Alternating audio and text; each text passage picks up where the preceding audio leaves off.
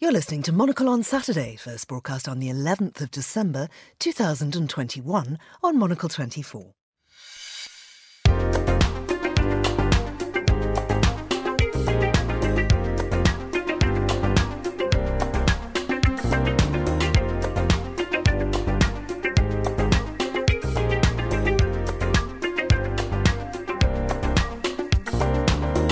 Hello, I'm Georgina Godwin, broadcasting to you live from Midori House in London. This is Monocle on Saturday. Coming up in the next half an hour, well, Simon Brooke, the journalist and communications consultant, will be here with me to go through the newspapers. And, of course, we all know what one of the top stories in the papers is today. It's the woeful performance of the British government. Far too much partying going on. Although, was it ever thus? Because, of course, Winston Churchill liked a drink or two. We'll be finding out all about his favourite cocktails. And keeping on the same theme, here's our editor-in-chief, Andrew Tuck. How the hell did we end up with Boris Johnson as Britain's Prime Minister? Blair and Brown, just like many before them on both left and right of politics, were statesmen. Johnson is someone who wings it. And Monocle's contributing editor, Andrew Muller, rounds up what we learned this week. We learned this week of the options still available to a struggling singer who has eked sadly meagre success from Mambo's 1 through 4 and Mambo 6 onwards. That's all ahead here on Monocle on Saturday on Monocle 24.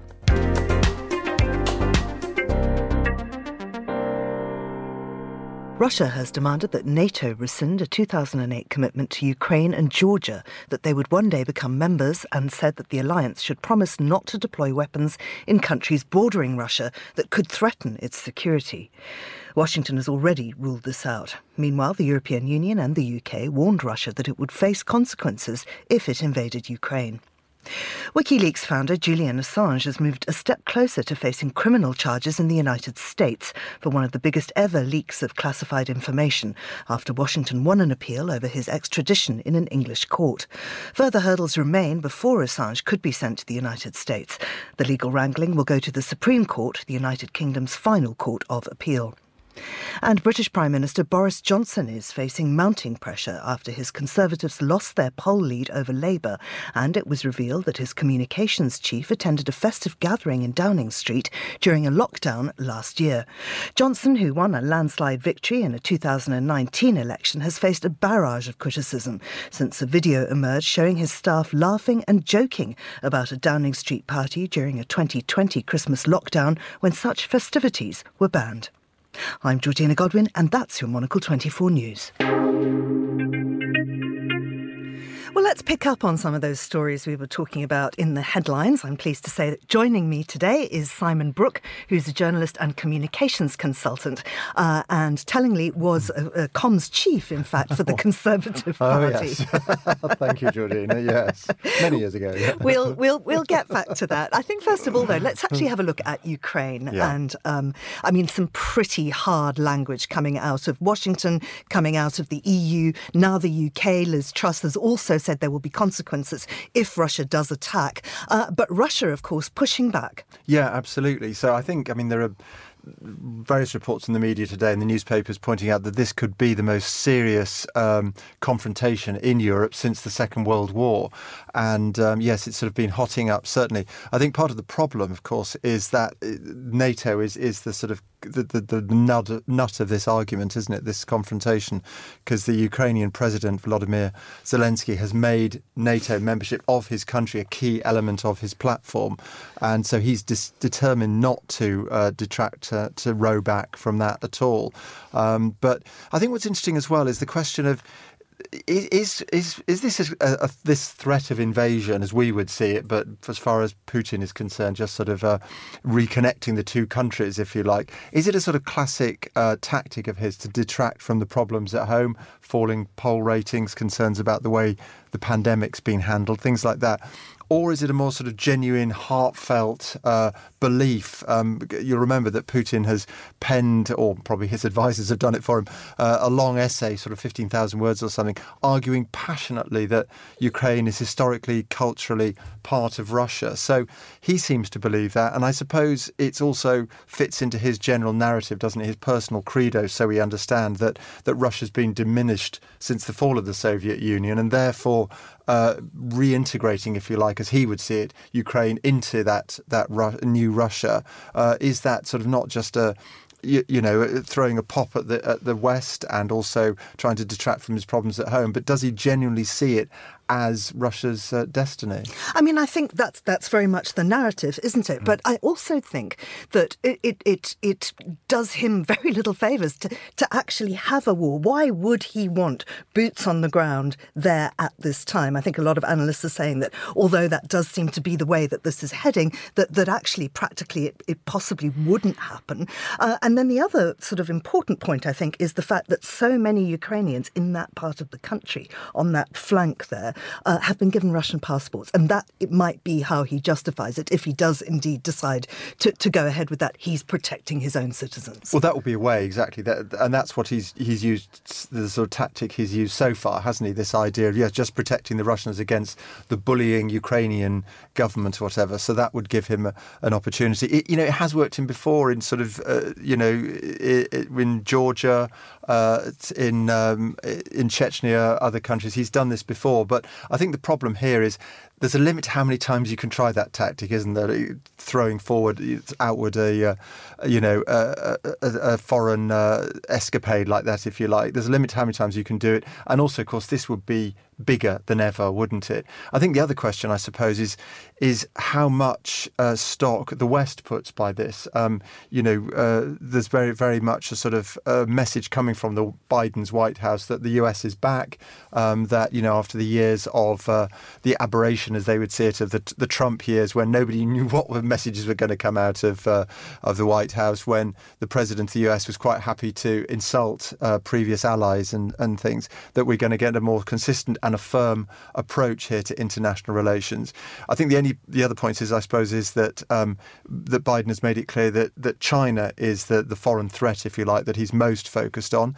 And also, of course, I imagine people in Russia, other countries around the world who are not really the US's friends, will be looking at what happened in Afghanistan and saying, look, last time the US got involved in a major foreign policy initiative, it went horribly wrong. It was just a sort of a cock-up, if you like. So the question, I suppose, is it's not just about rhetoric, but practically, could the Biden White House manage this better than it did the situation in Afghanistan? Now, the EU and now the UK have weighed in on this. Yeah, absolutely. So both being very vocal and very strong on this as well. I suppose it's encouraging, really, that there is this sort of coalition of the willing, if you like, in the West, that we've seen these three major powers talking in this way. And also, I think what's interesting here is there have been sort of questions over the last few years about the connection, the strength of the union, if you like, between the EU and NATO. Obviously, we had the comment by Emmanuel Macron, the French president, a few months ago, well, I think it was probably quite a while ago, but talking about whether NATO is brain dead. And so there has seemed to be some sort of conflict between NATO, if you like, and the EU, whereas it perhaps one of the things Putin is doing with this huffing and puffing, these threats, is actually to push these Western allies together. Well, let's hope they can maintain that unity. Absolutely. Look, let's hear what Andrew Tuck, our editor-in-chief, has to say about the stories of the day. Blair and Brown, The New Labour Revolution, is a 5-part documentary about two swaggering, confident, perhaps flawed giants of politics. I've devoured the series in just a couple of nights this week. Both men give extensive interviews, as do most of the key players from that time. Across the arc of their shared story, you go from Blair taking over the leadership of the Labour Party through to Gordon Brown's electoral defeat and his departure from 10 Downing Street. Whatever you think of the unravelling of their friendship, their politics, or their involvement in the Iraq War, watching footage of Blair and Brown in the early days and listening to their colleagues recollecting the intellectual tussles leaves you thinking, how the hell did we end up with Boris Johnson as Britain's Prime Minister? If Parliament were a reality TV show, then the whole lot of us, I'm afraid, would have been voted out of the jungle by now. It's unfathomable to think that you could make a similar programme about Johnson. Blair and Brown just like many before them on both left and right of politics, were statesmen. Johnson is someone who wings it. Living through tumultuous political weeks can be darkly entertaining, draining, and depressing. Often all these emotions hitting you in quick succession. And that's the rollercoaster ride that we've had this week in the UK, as a story about a Christmas party held in 10 Downing Street during the depths of lockdown last year was allowed to spin out of control simply because nobody could be found to give an honest answer about what took place. The Prime Minister is still unwilling to acknowledge that anything illegal was hosted, seemingly clinging on to some hard-to-decipher notion of what actually constitutes a party. The best answer I can give is that And then, at the peak of the ensuing furore in the UK, the government decided it was the perfect moment to introduce Plan B, a new round of restrictions to cope with the spread of the Omicron variant of COVID. Now, while these controls may have been required, they've landed devoid of credibility and a strong suspicion that they are an example of what Lynton Crosby, an Australian political strategist and a regular advisor to Mr Johnson, describes as a dead cat strategy, where you reveal something shocking to distract people from the real story. But I'm not sure that the deceased feline has helped much. Previously, when new controls have been brought in, they've had an immediate dampening impact on London. But last night as I cycled home, nothing much had changed. The bars seemed busy, people were out doing their Christmas shopping. Perhaps there were a few more masks around, although this morning the crew in my neighbourhood coffee shop were all maskless and actually making jokes about the non-party party in Downing Street. When trust and credibility drains away from a person, a company, a government, it can be hard to win back, especially when the boss doesn't seem to give a damn. This week has seen many ignoring the edicts from central government and instead deciding for themselves what feels right, what needs to be done to keep both safe, but also their businesses and lives moving forwards.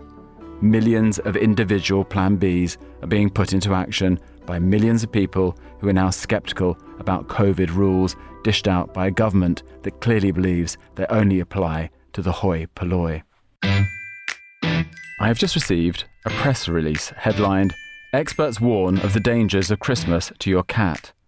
The email goes on to explain the risk of giving kitty leftovers from your lunch table. Corn on the cob can choke your cat, or letting them near baubles, lit candles, or even gift bags. Apparently, they might get their heads stuck in the handles. The experts also stress that you must not force your cat into cute Christmas outfits if they are not open to wearing them. Open to wearing them? What's the point of a cat if it refuses to dress as Santa? Honestly, it sounds like Mariah Carey has fewer riders for attending your Christmas lunch than the average moggy. I do feel, however, that the PRs could have pointed out what to do should the worst happen and your cat succumb to corn on the cob choking. Simply bag up the cat and post it to 10 Downing Street. It seems that they are in need of fresh supplies. Thank you very much there to Andrew Tuck. Well, the dead cat. I mean, we've had, what a week, as he says. I mean, are you not just exhausted? It is. This really is, in news terms, the gift that keeps on giving. I mean, it's funny because I did a piece about it for a public relations website, just saying this is a classic example of how not to handle a crisis. And one of the things you do in any difficult crisis situation, well, they're all difficult, any crisis situation, is to get the whole thing out there quickly. Just release everything. Even if it's bad news, get it all out there. The one thing you don't want is the drip feed of bad news, do you? So we now got the question of whether Jack Doyle, the head of comms at Number 10, was at this party handing things out. So there just seems to be one story after another. So it's a gift for the media, but appalling really for the prospects of the Prime Minister. Absolutely. And now, I mean, I think we do have to go back to your personal history in the fact that you have been in this job. And listen, I'm not defending Allegra Stratton, but the point is that her job was to basically go out there and lie for the Prime Minister, and she found it impossible to do without laughing. She happened to have been caught doing it. The real responsibility obviously lies with him. Had you been in that position, what would you have done? Had you still been in basically what was her job? Well, I mean, I think I don't blame her for resigning at all. I think she did I think she's one of the very few people who've come out of this in, with an honourable, in an honourable way, if you like. Because I think what she did was to say, I'm really sorry. It was a sincere apology. Whereas Boris Johnson's apology in the House of Commons at Prime Minister's Questions on Wednesday was a typical politician's weasel words. I think he was sort of apologising to her because she'd had to resign. I mean, I wasn't even sure what he was apologising for, but the point is hers was unreserved, open and honest.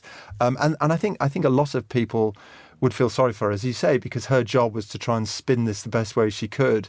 And we actually saw in that video that was released, didn't it? She just slumps across the desk laughing in despair, saying, what can I say about this? And I think what's so awful is, I have to say, a lot of people in my trade have been through that so many times before when you're trying to defend something that a person or an organisation has done and you're role-playing it with colleagues and you just think, what on earth do we say here? And you very often record it so you can play back and think, right, did that phrase work, or was that a good argument? Was that a good line to take? And what's just so awful here is, of course, that nobody checked that this thing had been deleted. So I think she's an innocent pawn to some extent in this really nasty story. I mean, I think one other point that has come up is just how incestuous and circular that relationship between the press and 10 Downing Street is. So Allegra Stratton, Rishi Sunak, Allegra Stratton is married to James Forsyth, who is the political editor of The Spectator. Rishi Sunak was best man at their wedding. And so many people that worked in Downing Street have also worked in the press, or vice versa. I mean, it just, there are many connections there. And I think one thing that's going to come out now that we know that the head of comms was definitely at that party is, were there members of the press there too? Because if they were, those people too are going to have to resign. Yeah, no, it's a really good question. As you say, this is the problem as well, where there are certain journalists, and I'm not going to point fingers, but there are certain journalists, and there always have been, I think, who are sort of partly journalists, but also partly friends of the Prime Minister, whoever that might be, and, almost party apparatchiks, if you want. Do you know what I mean? I'm always impressed, both now as a journalist and a communications person, and also when I was in the press office at Tory Central Office, that you would get journalists who were very friendly, who were very engaging, were very nice, but still distanced. You know what I mean? Whereas I have to say, we had, I remember at election nights at Tory Central Office, we would have certain journalists in the press office with us, and I would just think, well, OK, but are you a journalist or are you a sort of party supporter? Yeah. So I think having that distinction is really important. And I think it also shows, on the other hand, that there are no friends in politics, really, because, this is the dangerous thing. You have people who are, as you say, married to each other, attending weddings and stuff like that. But then an event happens next week and, suddenly that friendship is blown apart. Absolutely. There's one thing that I wanted to pick up on, which is the police saying that they are not going to investigate it because this happened retrospectively. They don't investigate. So how do you investigate a crime before it happens? And the other thing is that Downing Street has police officers on the door, and nobody goes in or out without being seen by the police. But also there is some record of them. I'm sure there's CCTV, but there's also there would be some kind of method of signing in or whatever. Obviously there's a record. So we know that the place was guarded by police. We know that they know exactly who went in, and we also know they know exactly what went on. So how is it that they feel they cannot investigate this when other people having parties on that same day were fined, as we've seen in the press? It's not only that, of course, but there's actually normally a live feed from Downing Street. Most of the broadcasters will keep a camera almost all times of the day and night on Downing Street just to see who's coming and going and whatever events might happen there. When there was a missile attack on Downing Street quite a few years ago now, there was a camera that took the shot of the Downing Street door vibrating with the explosion that took place. But yeah, you're right. And I think the other point is, and this is why I always think in a crisis situation, you will get through it if you pass the reasonableness test. Do you know what I mean? All kinds of people and organisations, bad things happen to them. And if what you seem to have done in the situation, what you seem to be saying seems reasonable to most people, then you will get through it because people will say, well, sometimes bad things happen to good people. Hey ho, these things happen. But as you say, this does not pass the reasonableness test in so many ways. And I think the Prime Minister's idea of trying to kick it into the long grass by saying, let's have an investigation, mate, just pop your head around the door and ask your colleagues, were you at this party? Yeah. You must have known, And I think that is, as you say, is what's so ludicrous about it. And I think this plays into another thing which is really dangerous for Boris Johnson, I think has really sort of slashed his poll ratings, as you say. And that is because this just isn't fair. Do you know what I mean? And there's all kinds of political stories about who knew what when and the intricacies. Political nerds like me love it. But your average voter in North Shropshire, just as to give an example, just couldn't give a monkey's. But when it comes to fairness, I always say that is when you really get this cut through.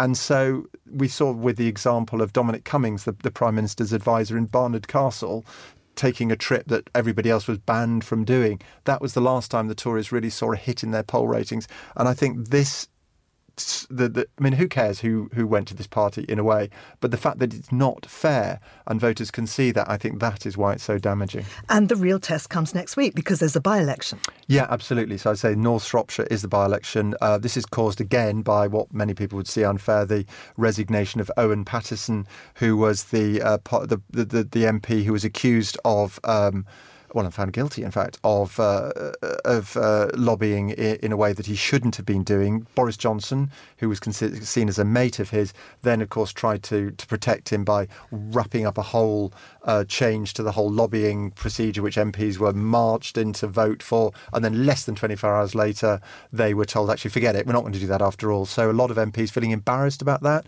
which is bad for Boris Johnson. As you say, the real test will come. The Telegraph, for instance, has an interesting discussion report on this test. Just for instance, the Tory candidate Neil Shastri Hurst visiting a voter knocking on the door, and she says to him, "This year I can't vote for that charlatan that you've got in charge. Next round he'll have gone, won't he?" So that is such a strong message. And the Telegraph also points out, for instance, just the by-election from Eastbourne in 1990, which was years ago. I was the press officer on that by-election. It was for us just a little damage limitation exercise. We had a majority of 16,000. Surely nothing was going to go wrong. Well, actually, it was a massive swing to the Lib Dems of 20%.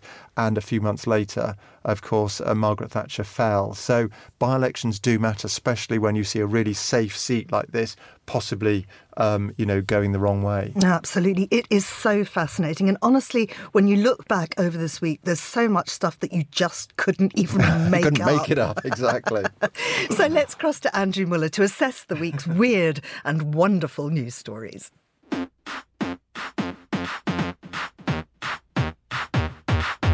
We learned this week of the options still available to a struggling singer who has eked sadly meagre success from Mambo's 1 through 4 and Mambo 6 onwards.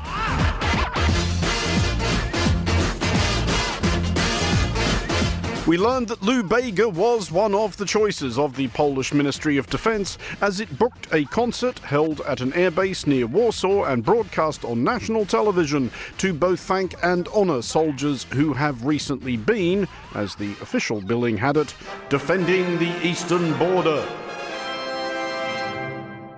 Which, we learned, is how Polish officialdom prefers to present the wretched task of unleashing fire hoses at the terrified and freezing migrants currently being used by Belarus's ghastly president as a stick with which to poke Europe.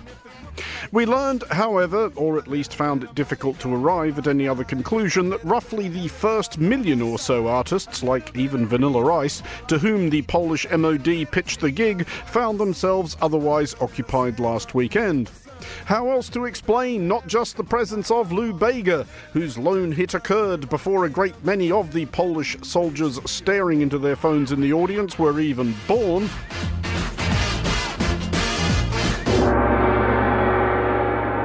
But Jenny Berggren, out of remorseless Swedish dullards Ace of Base,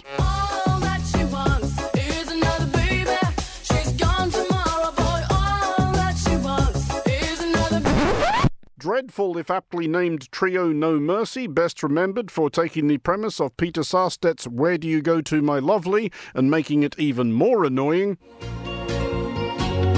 I wanna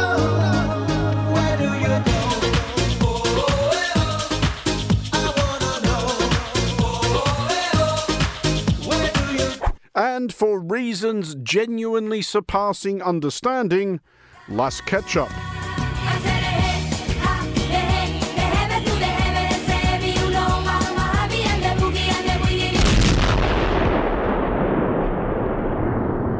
We learned that Las Ketchup did not, as it turned out, take the stage. We were as disappointed as you were, as they had been quarantined on arrival. It would be preferable, if optimistic, to think on musical grounds.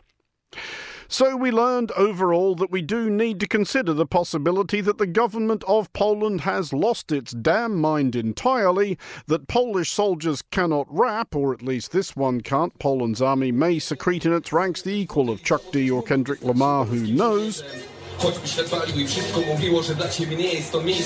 And you've learned, having listened to maybe 4 minutes on the bizarre dystopian spectacle of a gaudy concert by an assortment of mid-90s also-ran pop stars performing a benefit show for the soldiers of an emergent nationalist theocracy responding to a migrant crisis created by a deranged 21st century Soviet Union theme park, that you've no longer any need to sit through 29 hours or whatever of the next Adam Curtis documentary series, happy as ever to help. Anyway,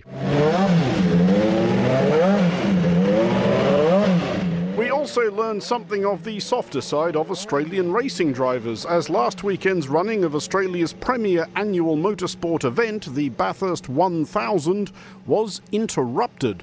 Oh, we've got a safety car. Scrambles. There's a safety car. Oh, and what an Australian reason for a safety car. There's an echidna on the edge of the racetrack. Indeed, we also learned something of the awesome unflappability of the echidna, the odd yet adorable Australian spiny anteater, one of which had picked this inopportune moment to saunter across the racetrack at Mount Panorama. Can't find its way out, so we need to get these cars under control and just help that little critter off the racetrack. We subsequently learned of further hazards peculiar to Australian motorsport and to Mount Panorama in particular via possibly the strangest moment of motorsport commentary ever broadcast. Adam Curtis can send the finder's fee to the usual address once he's overlaid it on that New Radicals song or whatever. Now, I was just detailing, Mark, in my experience here, we've seen kangaroos, we've seen horses, we've seen trees, we've seen water, we've seen bits of cars scattered from one end of the place to the other. We've never seen an echidna. We have never seen an echidna. We've seen dogs, but we have not seen an echidna on this racetrack. This place is just mad, isn't it? I've seen an albino kangaroo. And you didn't believe me? No, I didn't. See? Not that hard. Regrettably, we are unable to do proper justice to the unexpectedly moving spectacle of high-octane supercars swerving suddenly at terrifying speeds to avoid hitting an echidna. We would prefer to think not just because the drivers feared for their tyres. The echidna was fine, incidentally.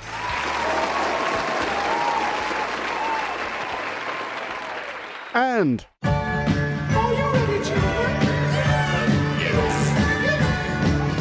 we learned that last December, during what was supposed to be lockdown, a Christmas party either did or did not take place in 10 Downing Street, but if it did, it was all fine, even though if in fact it had happened, someone who hadn't even gone to it, if it did, had to be sacked once we learned of it. Let's have a brief stab of circus music.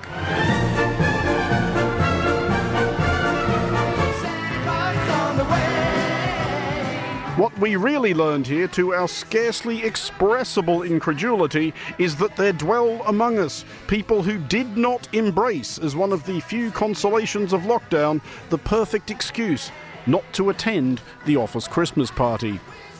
Weirdos. Where's that gong? For Monocle 24, I'm Andrew Muller. Thank you very much to Andrew. Well, as he points out, at this time of the year, many of us overindulge, as we've been hearing from the stories coming out of 10 Downing Street. But actually, it's nothing new. Previous residents of that address also like to drink, or 6. Well, if you like a glass of something quite strong mixed with a dash of history, maybe with an added splash of delicious humour, then welcome to a book of cocktail recipes inspired by the colourful and often controversial life of the man voted the greatest Briton. I'm talking here, of course, of Winston Churchill. Well, joining me on the line is Kieran Whitworth from the Imperial War Museum. He contributed to much of the historical content of a new book all about cocktails inspired by Winston Churchill. Kieran, welcome. Good morning. Thanks for having me. Tell us about the premise of this book. Describe the book to us. Yeah, so it's first and foremost a cocktail book. I think you'd be mistaken if you thought you'd learn a lot about the vast detail of Churchill's life that you would from a biography. But so it's primarily a cocktail book first and foremost. But we had much fun putting it together. It was inspired by as you said, Churchill's life. We had an existing relationship with the Churchill Hyatt Regency Churchill Hyatt Hotel in London. And they had a bar, the Churchill Bar, which is there and can be visited. And they were already producing a few cocktails sort of based on his life. So myself and my colleagues at the Imperial War Museum thought it'd be great to put that into a book and to pick some of the best ones, and then also do some fantastic photography at both the Churchill Bar and the Churchill War Rooms, which is one of the Imperial War Museum's sites. And the result is the cocktail book, and we're very pleased with it. So how do you enjoy a cocktail like Churchill? Because he famously drank from, morning to night. He did, yes. And the irony, as I wrote in the introduction, is he wasn't really a big fan of sort of mixed cocktails. There is an anecdote that he, when he visited the White House and was receiving mixed martinis from President Roosevelt, he actually tipped them away down into the White House plants. So, I like them. I do like them, and I think the way the book's laid out is very much sort of starts from the beginner's side of cocktails right the way through to the more complex ones as well. So I've picked out a few of the highlights from the books sort of based on that, really. Oh, yes. Well, tell us. So I think the most unique one in the book is in the beginner's section, is the Churchill War Room Martini. It's a gin-based cocktail, and the Churchill Bar from the hotel actually went down to the Churchill War Rooms, and they created bitters based on the moisture that was on the walls in the Churchill War Rooms down in the underground bunker under the Treasury. So that's in the book, and I think it's quite unique. Obviously, I wouldn't recommend going there and sort of trying to extract your own moisture from the walls or licking the walls as you visit the Churchill War Rooms, although it is well worth a visit. But you can use any other bitters sort of as a substitute. But I found that a fantastic one to start with, really, because it really taps into sort of the history side of these cocktails as well. Absolutely, and that's where you come in. That was your contribution to the book, was writing about the historical side. Yeah, I had the fun part of sort of linking all the different cocktail recipes to his life. I just finished writing another book for the Imperial War Museums, a quiz book about Churchill. So I had a lot of Churchill knowledge in my head at that point. So yeah, I was asked to sort of contribute and sort of link them. So and the next one I picked was one is probably one I'd like to try myself, and it's the Clementine, and it's very much based on his wife Clementine, who was obviously the sort of the woman behind the great man himself, and probably write for her own film soon at some point, I would hope. So that's a lovely cocktail, and that's sort of a cognac one mixed with Paul Roger, which was Churchill's favourite champagne brand. He had lots of brands he liked, and there is other brands out there, but that was one of his favourite ones. And that sounds like a nice mix with a hint of orange peel just on the side for the Clementine side. Absolutely. Having written so much about Churchill, I wonder if you're seeing parallels between him and our current leader. Well, he's our current leader has obviously famously written a book about Churchill, which is a very good biography. I think Churchill himself, he did enjoy those finer things in life, and that's one of the things we do talk about. But he was very much, I talk about in the introduction, he very much liked to keep things under control. He liked the fact that the public liked to think that their leaders could handle their drink, and he was obviously famous for enjoying his drinks. He never really did anything to dispel that myth, really, even right the way through to when he was the Prime Minister during the war as well. And there's a cocktail in there called the Iron Curtain, which is great and is based on this speech just after the war. But there was the famous party at Yalta in 1945, his 70th, when he was drinking with both President Roosevelt and Stalin. And I think that would have been an interesting one to be at, a party to be at. Absolutely. Finally, where can listeners find this book? Because it's a great gift idea for the season. Yeah, it's widely available throughout all bookshops. It's on the Imperial Museum's own shop themselves, and on any other book retailer. I'm sure you'll be able to find it. And yeah, we're really pleased with how it's been going. It seems to be sort of, a lot of people are enjoying both the history side of it and obviously enjoying trying some of the cocktail recipes themselves. And if the cocktail recipes are too hard, they can always pop into the Hyatt Churchill bar, can't they? Exactly, yeah, and try them, have them mixed for you by the mixologists there themselves. And go to the Imperial War Museums to perhaps, as you say, extract their own bitters from the war. That's right, yeah. We're open throughout Christmas period as well, so please do visit. Kieran Whitworth from the Imperial War Museum, thank you very much indeed. Now, of course, right outside the Imperial War Museum and at Whitehall, we have these wonderful Christmas lights. We have all sorts of Christmas trees and decorations and so on. But one rather disappointing one has been in Trafalgar Square. Tell us about that. Well, this is a traditional gift, traditionally a gift from the Norwegian people to London as sort of thanks for the Second World War. I have to say, I've been wondering how much longer they can do this for. I mean, thank you, but how many trees can you do? But unfortunately, this year, the story is that the tree that arrived was a little sparse, as some people have described it. In other words, the Christmas tree that Oslo sent to London was really not up to the mark. So I think rather ungratefully, various people in London have complained about it. And then rather embarrassingly, of course, there was this vote of the City Council in Oslo. Should they send a replacement tree, a little bit more bushy perhaps or something? And not surprisingly, I suppose they said, no, you can deal with that tree. It's yours or whatever. So I think it's... and then I was looking, there's another story as well in The Guardian today about what's described as the worst Christmas tree in the north. And this is simply because the tree is too tall, apparently, to be properly decorated. So local people just took some tinsel and just kind of did the bottom bit, really, like the bottom third. And they'll forget it. Well, you know what, you get the gist or whatever, because they weren't allowed to climb the tree. And there's a wonderful quote here, and I have to say, we really should have an Andrew Muller groan for this. So a local Conservative councillor, George Robinson, says of this, the fact they're not allowed to climb the tree, it's elf and safety gone mad. Oh, sorry, but... my God. OK, I think we should leave it there. Have you decorated your own tree? No, but now I realise I don't really have to. Just get an old twig or something and chuck some tinsel at it, apparently. That's the look of this year, apparently. Thank you very much to Simon Brooke, and that's all for this edition of Monocle on Saturday. Thanks also to our studio engineer, Neil Rahal, and our producer, Marcus Hippie. I'm Georgina Godwin, and Monocle on Saturday will return at the same time next week. Thanks for listening.